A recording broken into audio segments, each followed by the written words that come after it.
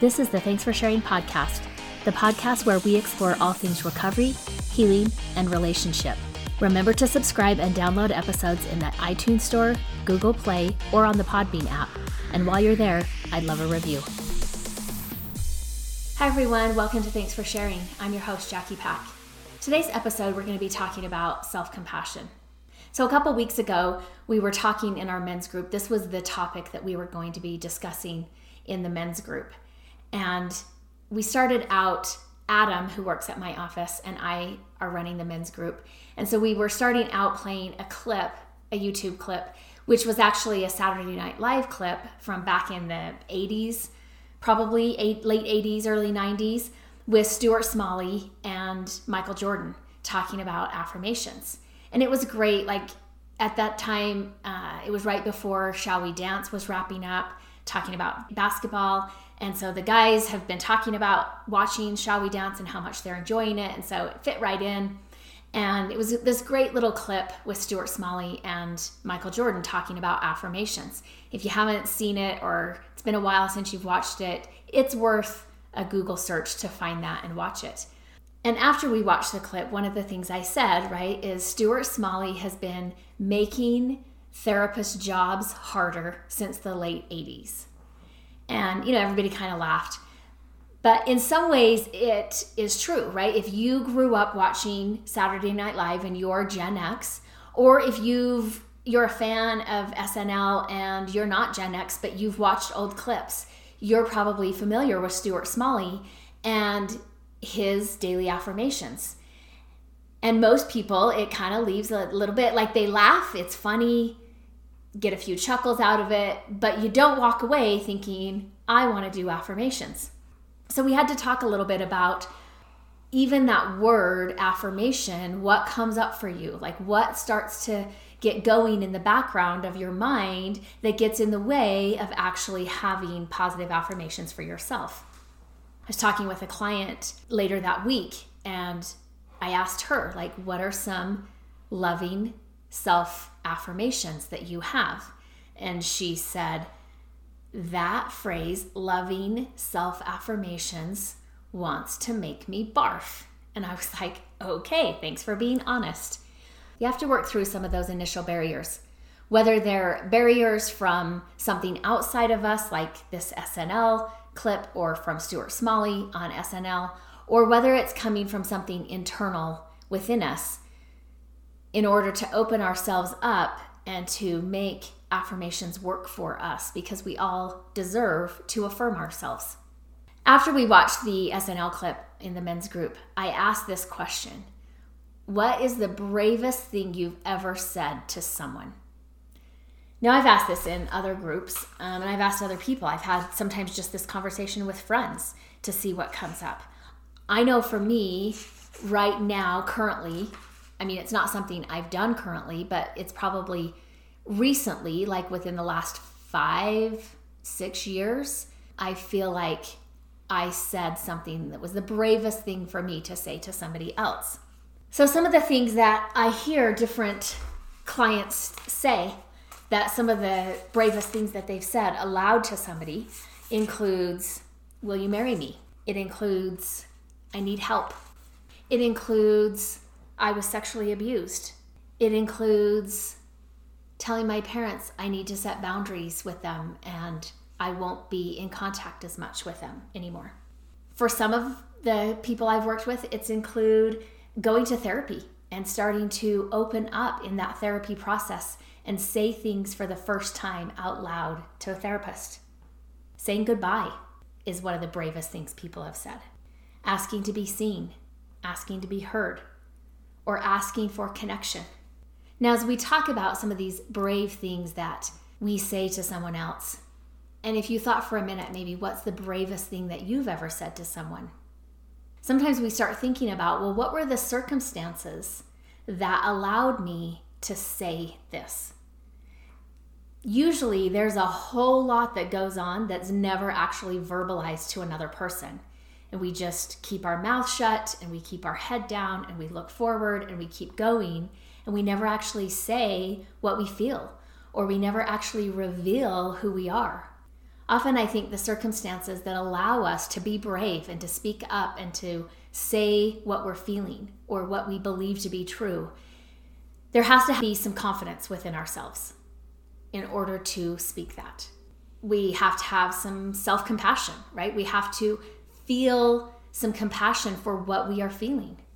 I think a lot of times it's helpful if we have support, right? Whether that's a therapist or a friend or a partner, somebody who is supporting us knowing what the thing is that we have to speak. And then it also requires just some courage.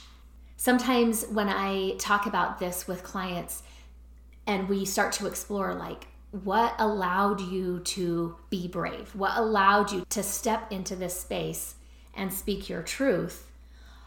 Some of the things that they will say, right? Well, like when they're looking at like, what's my motivation? Where am I coming from, right? Oftentimes, what's behind their come from or their motivation is this need to be known. It's this need to be seen. It's a need to be honest. And it's a need for intimacy, and it's a need for connection. Compassion for ourselves means that we honor and we accept our humanness. Things will not always go the way we want them to. We will encounter frustrations, losses will occur, mistakes will be made. We're going to bump up against our limitations, and we're going to fall short of our ideals and our goals.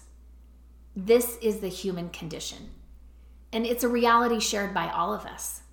When talking about self-compassion, Dr. Kristin Neff says there are 3 components to self-compassion. The first one is self-kindness. The second component is a common humanity. And the third component is mindfulness. Now, sometimes our ability for self-compassion is impacted by our ability to have compassion for others, right? Sometimes I work with clients who have far more compassion for other people in their lives than they do for themselves. Sometimes, though, I work with clients who are so caught up in the day in, day out of their life and just the struggles and challenges where they are presently, they don't even have really a concept of what's going on outside of them. And so they don't have compassion for themselves and they don't have compassion for other people. And it's kind of that like they're lost in the forest because they're just in the thick of it. And then sometimes I have clients who don't necessarily have any compassion for themselves, and it makes them quite harsh and critical of others as well, because that's the voice, right? They are harsh and critical of themselves, and they extend that to other people. So our ability for self-compassion will impact our ability to move into relationship and an ability to connect and have compassion and empathy for others as well. So let's talk about that first concept of self-kindness that Dr. Neff talked about. She says self-compassion entails being warm and understanding towards ourselves when we suffer, fail, or feel inadequate, rather than ignoring our pain or flagellating ourselves with self-criticism. Self-compassionate people recognize that being imperfect, failing, and experiencing life difficulties is inevitable. So they tend to be gentle with themselves when confronted with painful experiences, rather than getting angry when life falls short of set ideals.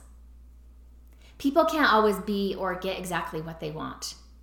And when this reality is denied or fought against, suffering increases in the form of stress, frustration, and self-criticism. When this reality is accepted with sympathy and empathy and kindness, there's actually greater emotional equanimity that is experienced. Brené Brown, in her book, Dare to Lead, she says, unfortunately, self-trust is one of the first casualties when we fail or experience disappointment or setbacks. Whether it's conscious or not, when we're wondering how we ended up face down in the arena, we often reach for the blanket statement, I don't trust myself anymore. We assume that we must have made a bad decision, and therefore it's a fallacy to count on ourselves to deliver. When we don't have trust for ourselves, how do we get up? How do we do it again? How do we put our foot forward and step into the arena another time?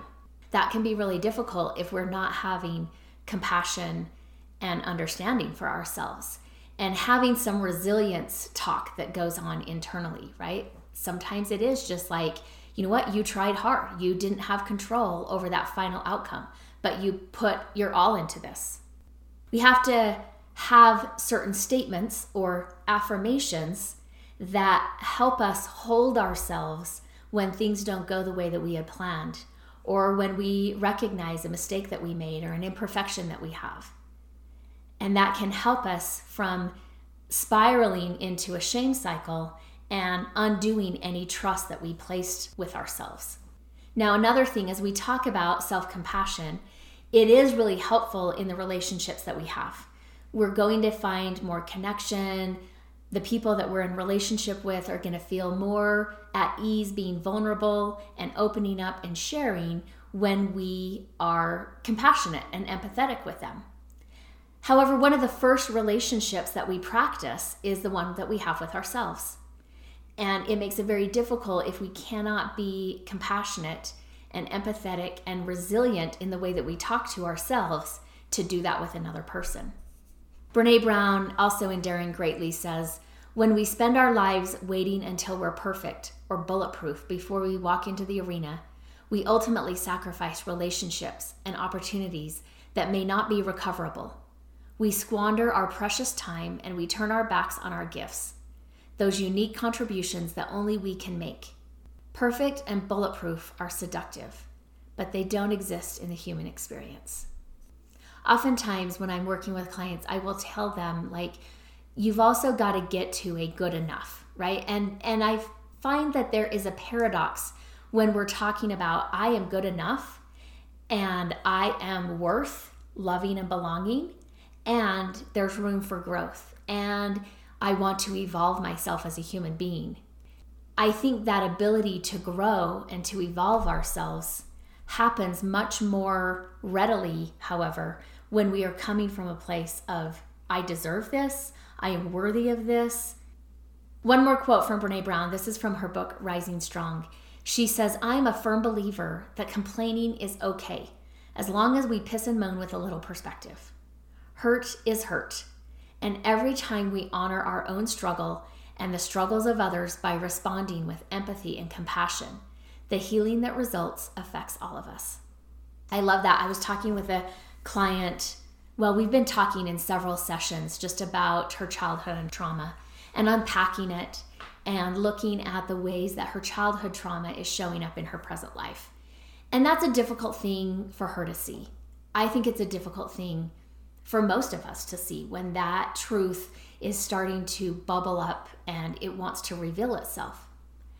And I noticed in a lot of our sessions, as she talks about her trauma, she dismisses it and will say, you know, people have it so much worse than I did, or people have it so much worse than I do right now. And after observing this in several sessions back to back, I said to her, like, are you okay if I share an observation from our sessions with you? And she consented, and so I shared this observation that I had. And I said, you know, I've observed that as we talk about some of the difficulties of your childhood, you often follow it up with, other people had it worse than me. And, you know, she kind of smiled. And I said, what is that about for you? And where is that coming from for you? And she said, well, other people did have it worse than me. Like, I know some of those people. I've met some of those people since I've been an adult. I know that people had it worse than me. And I said, that's true. Oftentimes we can find people who had it worse than us. Maybe not every time, but sometimes we can find people who had it worse than us. I said, I mean, we can also find people who had it much better than us. And, you know, and she agreed, yeah, yes, that's true. And she said, but I don't want to exaggerate what happened to me. And I said, well, I haven't gotten the impression that you're exaggerating. And she said, how do you compare traumas? And I said, well, the thing about trauma really is that you can't compare it. And I said, you know, if you have that question of like, which is the biggest trauma of them all? I said, I think the answer to that is your trauma. Like, whatever our trauma is, that's the biggest trauma to us. I don't know that we can compare traumas or that we can say this person had it worse than I did. I think we have to just sit in the truth of what happened to me was traumatic. What happened to me shouldn't have happened, or what happened to me should have happened, right? Like I should have had parents who came in and talked to me about my emotions and told me that I was a good kid and hugged me and told me that they were proud of me. Like those things should have happened. So again, I think going back to Brene Brown's quote, hurt is hurt. And when we try to fix it, or we try to fade it, or we try to bypass it, we continue to injure ourselves. The second component of self-compassion that Dr. Kristin Neff talked about was this idea of our common humanity versus our isolation. We've known for some time that psychologically, people do better depending on what your definition of better is.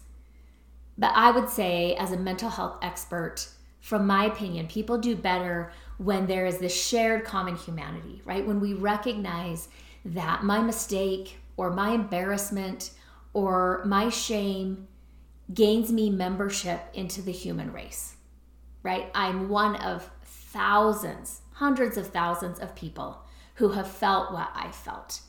It may feel unique to me, and at the same time, there is a common humanity and a common emotion to that.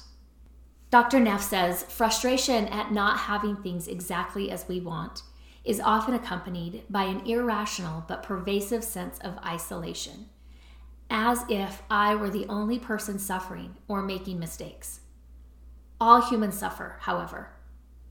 The very definition of being human means that one is mortal, vulnerable, and imperfect. Therefore, self-compassion involves recognizing that suffering and personal inadequacy is part of the shared human experience, something that we all go through, rather than being something that happens to me alone, or it happens to me the worst. So this brings that question, right, that Brene Brown asks so well, like what do we think makes us unworthy of belonging? So in this men's group a couple weeks ago, I asked that question. I asked that, like, what makes you unworthy of belonging? Now, this is kind of an advanced men's group, and so the level of work that they're doing is a little bit more abstract, I would say. And most of them have done groups before, they've done therapy, they kind of earned their way into this men's group.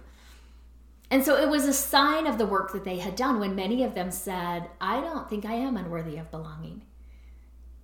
And that's the right answer, right? We are not unworthy of belonging. In fact, Dr. Neff says that the very definition of being human means that we're mortal, we're vulnerable, and we are imperfect. And yet there are all times, like even if for the most part, right, like maybe 90% of the time, I believe that I am worthy of belonging, there still may be an experience that I have that for a day, for a week, for an hour, I struggle with feeling unworthy. Sometimes I'll say to my husband, like if somebody sends me a text, or even worse, right? Like in our day and age, who just calls on the phone and for work they do, right? Different stuff like that they do. But like sometimes I'm like, whoa, why didn't you, first send a text and give me a heads up before you did something, one step bigger like a phone call. But, there have been times, sometimes I get a text or sometimes it's a phone call and they leave a voicemail and they say, hey, Jackie, we need to talk. Now that is something that gets me going almost every time. And I start like, oh no, what have I done? Because I go to this place of like, I'm in trouble. So one time this had happened and I said to my husband, like, why do I feel like anytime somebody says something like this, like, hey, Jackie, give me a call, I want to talk to you. Why do I feel like I'm being summoned to the principal's office? And my husband said to me, well, probably because you did get summoned to the principal's office. Like you've had that experience, so it makes sense that it shows up later in life. Like, and he was kind of like, I've never been called to a principal's office. So for me, that thought doesn't come up, which is true. I have been called to the principal's office, but never after 8th grade, I will say. And here's the truth, right? Like I often say to clients, and I do believe this for myself, and it is a way of affirming myself and getting myself out of whatever pickle I might have found myself in, which fortunately is not very often, I find. The more that I do my work, the more that I practice what I preach, I tend to stick my foot in my mouth much less often. But one of the things that I will say to myself is adults don't get in trouble. I might make a mistake. I might have said something and not thought about the impact on somebody. I might have done something and again neglected to think through how that would feel to them. But I don't get in trouble in the term like nobody's going to come ground me from my car, right? Nobody's going to ground me from hanging out with my friends. Nobody's going to take away something from me, right? Like, I think being in trouble is a childhood experience where somebody has control or somebody has authority over us. Now, like I said, as an adult, I might make a mistake. I might do something that I wish I wouldn't have. But as an adult, I also have resources. And one of those is myself, right? I can think it through later and I can go back and I can say, hey, I need to circle back with you because I realized something that I said probably was offensive to you or probably was not really sensitive to what you're currently experiencing. And I apologize for that. I can undo the mistakes that I make. That doesn't mean that I don't make mistakes. It doesn't mean that I'm trying to be perfect or I have an expectation of perfection for myself. But it's just one of those things that say, hey, as an adult, which reminds me, it kind of calls me out of elementary school or out of those junior high years that come up when I feel like I'm being summoned to the principal's office. It kind of calls me back to my current age, calls me back to my adulthood, calls me back to the work that I've done and says, hey, adults don't get in trouble. We can figure this out. What happened? Where did this go off key? What are you feeling in your body that is saying something's off? And then how can we circle back and correct that? How can we go back and make amends? Now, the other thing about belonging is we have to allow ourselves to belong. For some people, that fear of intimacy that we talked about in one of the previous podcasts can keep us from actually belonging, right? And allowing ourselves to be a part of and to belong to. Brené Brown says, fitting in is about assessing a situation and becoming who you need to be accepted. Belonging, on the other hand, doesn't require us to change who we are. That's out of her book, The Gifts of Imperfection. In fact, she says, fitting in is the greatest barrier to belonging. Now, maybe you think, okay, that's just semantics. Fitting in, belonging, they can be used interchangeably. And sometimes, honestly, maybe they can be. But I think she's making a point here, right? I think she's using semantics to say, hey, there can be a difference. And whatever word you want to use, if it's not fitting in, right, that allows us to change how we dress or how we talk or how we do our hair or how we walk, right? All of these things that we might do in order to fit in with the group, whatever that group is that we're trying to fit in with, may actually be a barrier to me being myself and to me belonging to myself. Brené Brown put it best when she said, you either walk inside your story and own it, or you stand outside your story and you hustle for your worthiness. She says, grace will take you places hustling can't. Do we have grace for ourselves? Do we allow ourselves the wiggle room to be imperfect and to make mistakes and to fall? In her book, Braving the Wilderness, she says, even in the context of suffering, poverty, violence, and human rights violations, not belonging in our families is still one of the most dangerous hurts. That's because it has the power to break our heart and our spirit and our sense of self-worth. She says, it broke all three for me. And when those things break, there are only three outcomes. Something I've borne witness to in my life and in my work. 1, you live in constant pain and seek relief by numbing it or inflicting it on others. 2, you deny your pain, and your denial ensures that you will pass it on to those around you and down to your children.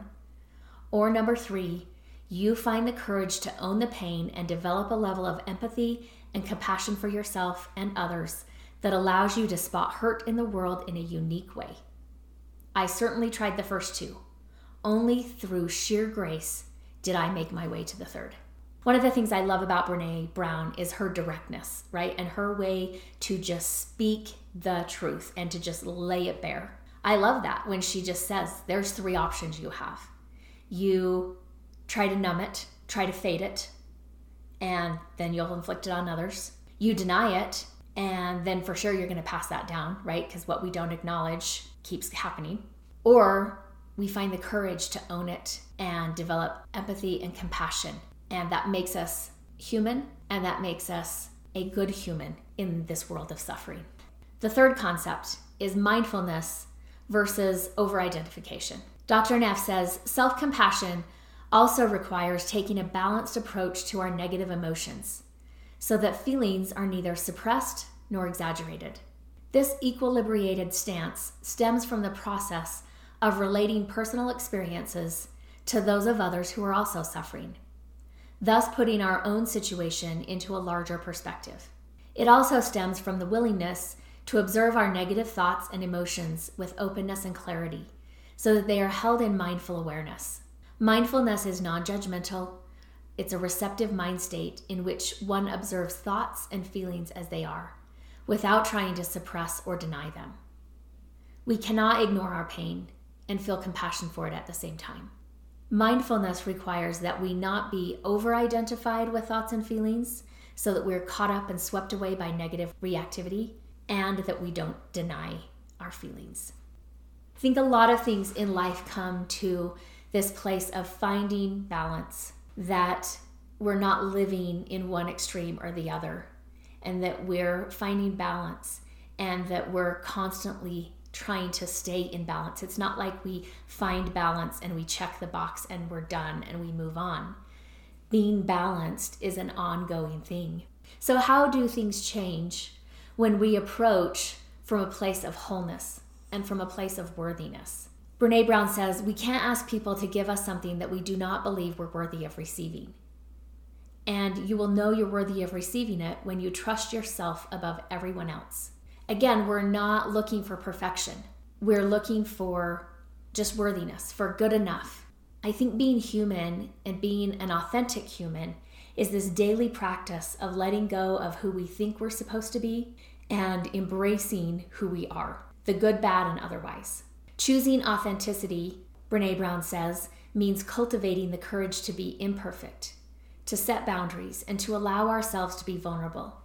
Exercising the compassion that comes from knowing that we are all made of strength and struggle, and nurturing the connection and sense of belonging that can only happen when we believe that we are enough.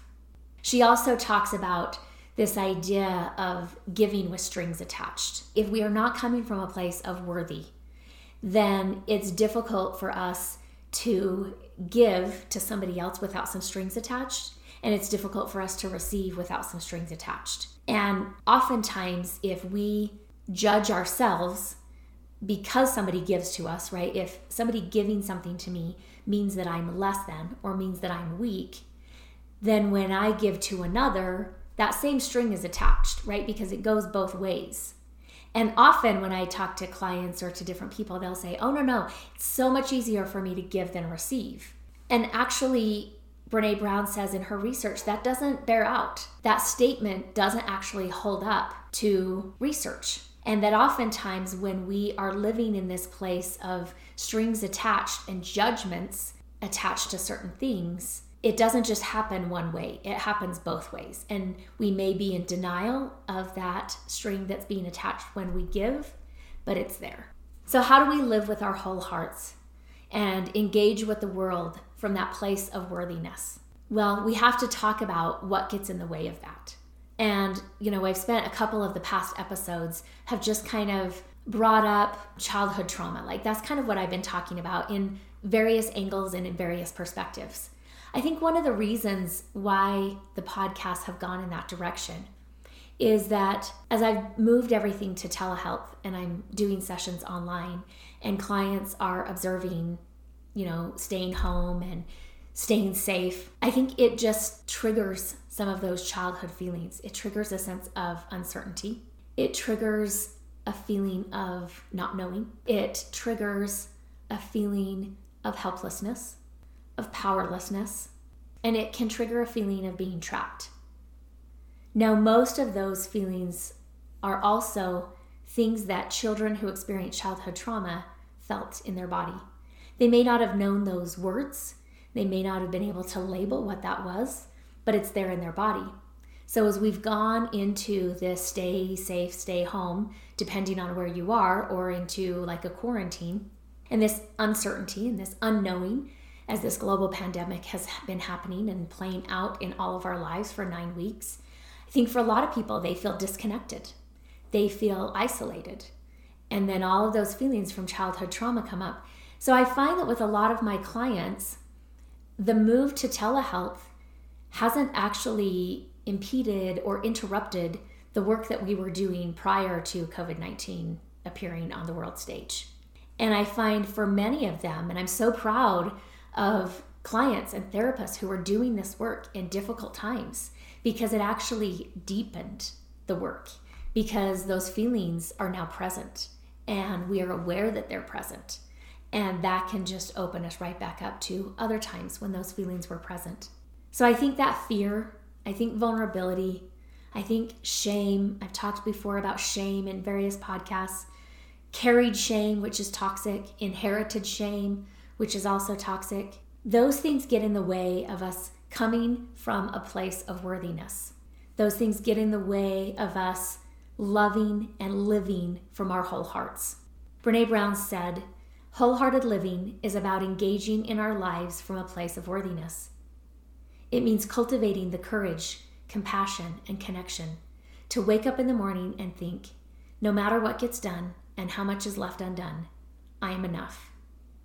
It's going to bed at night thinking, yes, I am imperfect and vulnerable and sometimes afraid, but that doesn't change the truth that I am also brave and worthy of love and belonging." I hope as we are still in these uncertain times, not knowing exactly what lies ahead, not knowing when ahead is, if we're going to have a new normal, if we're going back to the old normal, what timeline that looks like. During this time of vulnerability, I hope that you can come from a place of worthiness, a place of being worthy of love and belonging and compassion and connection.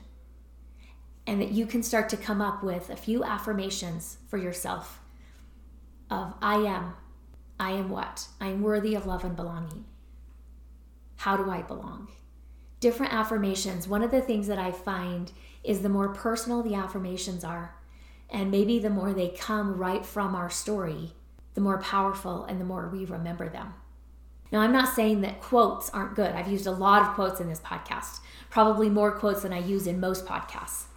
So quotes can be great, and quotes can be a way of people saying things in a way that's been thought out and rewritten and overwritten and scratched out and rewritten. Quotes are great, but affirmations come from our life and from our experience, and it's what moves us forward. So I hope as we continue into the summer months, still with uncertainty looming, that we can develop some compassion for our vulnerability, that we can develop some affirmations from our own life story. At the end of this episode, I want to remind you that your story matters. Remember, there's something meaningful in every chapter. Don't wait to share your story until it's finished. Until next time, Jackie. The Legal Stuff. This podcast is solely for the purpose of information and entertainment and does not constitute therapy, nor should it replace competent professional help. The Prayer of the Perfectionist. Nobody has time for perfection. We are pursuing progress. Help me to remember the only step I need to focus on is the next right step for me. Help me to remember that life is a journey. Help me to be able to separate all that I am learning from all that I have to do. Help me to remember that I am not alone. I can ask for help. Help me to strive for frequent awakenings, not mastery. I am enough. Amen.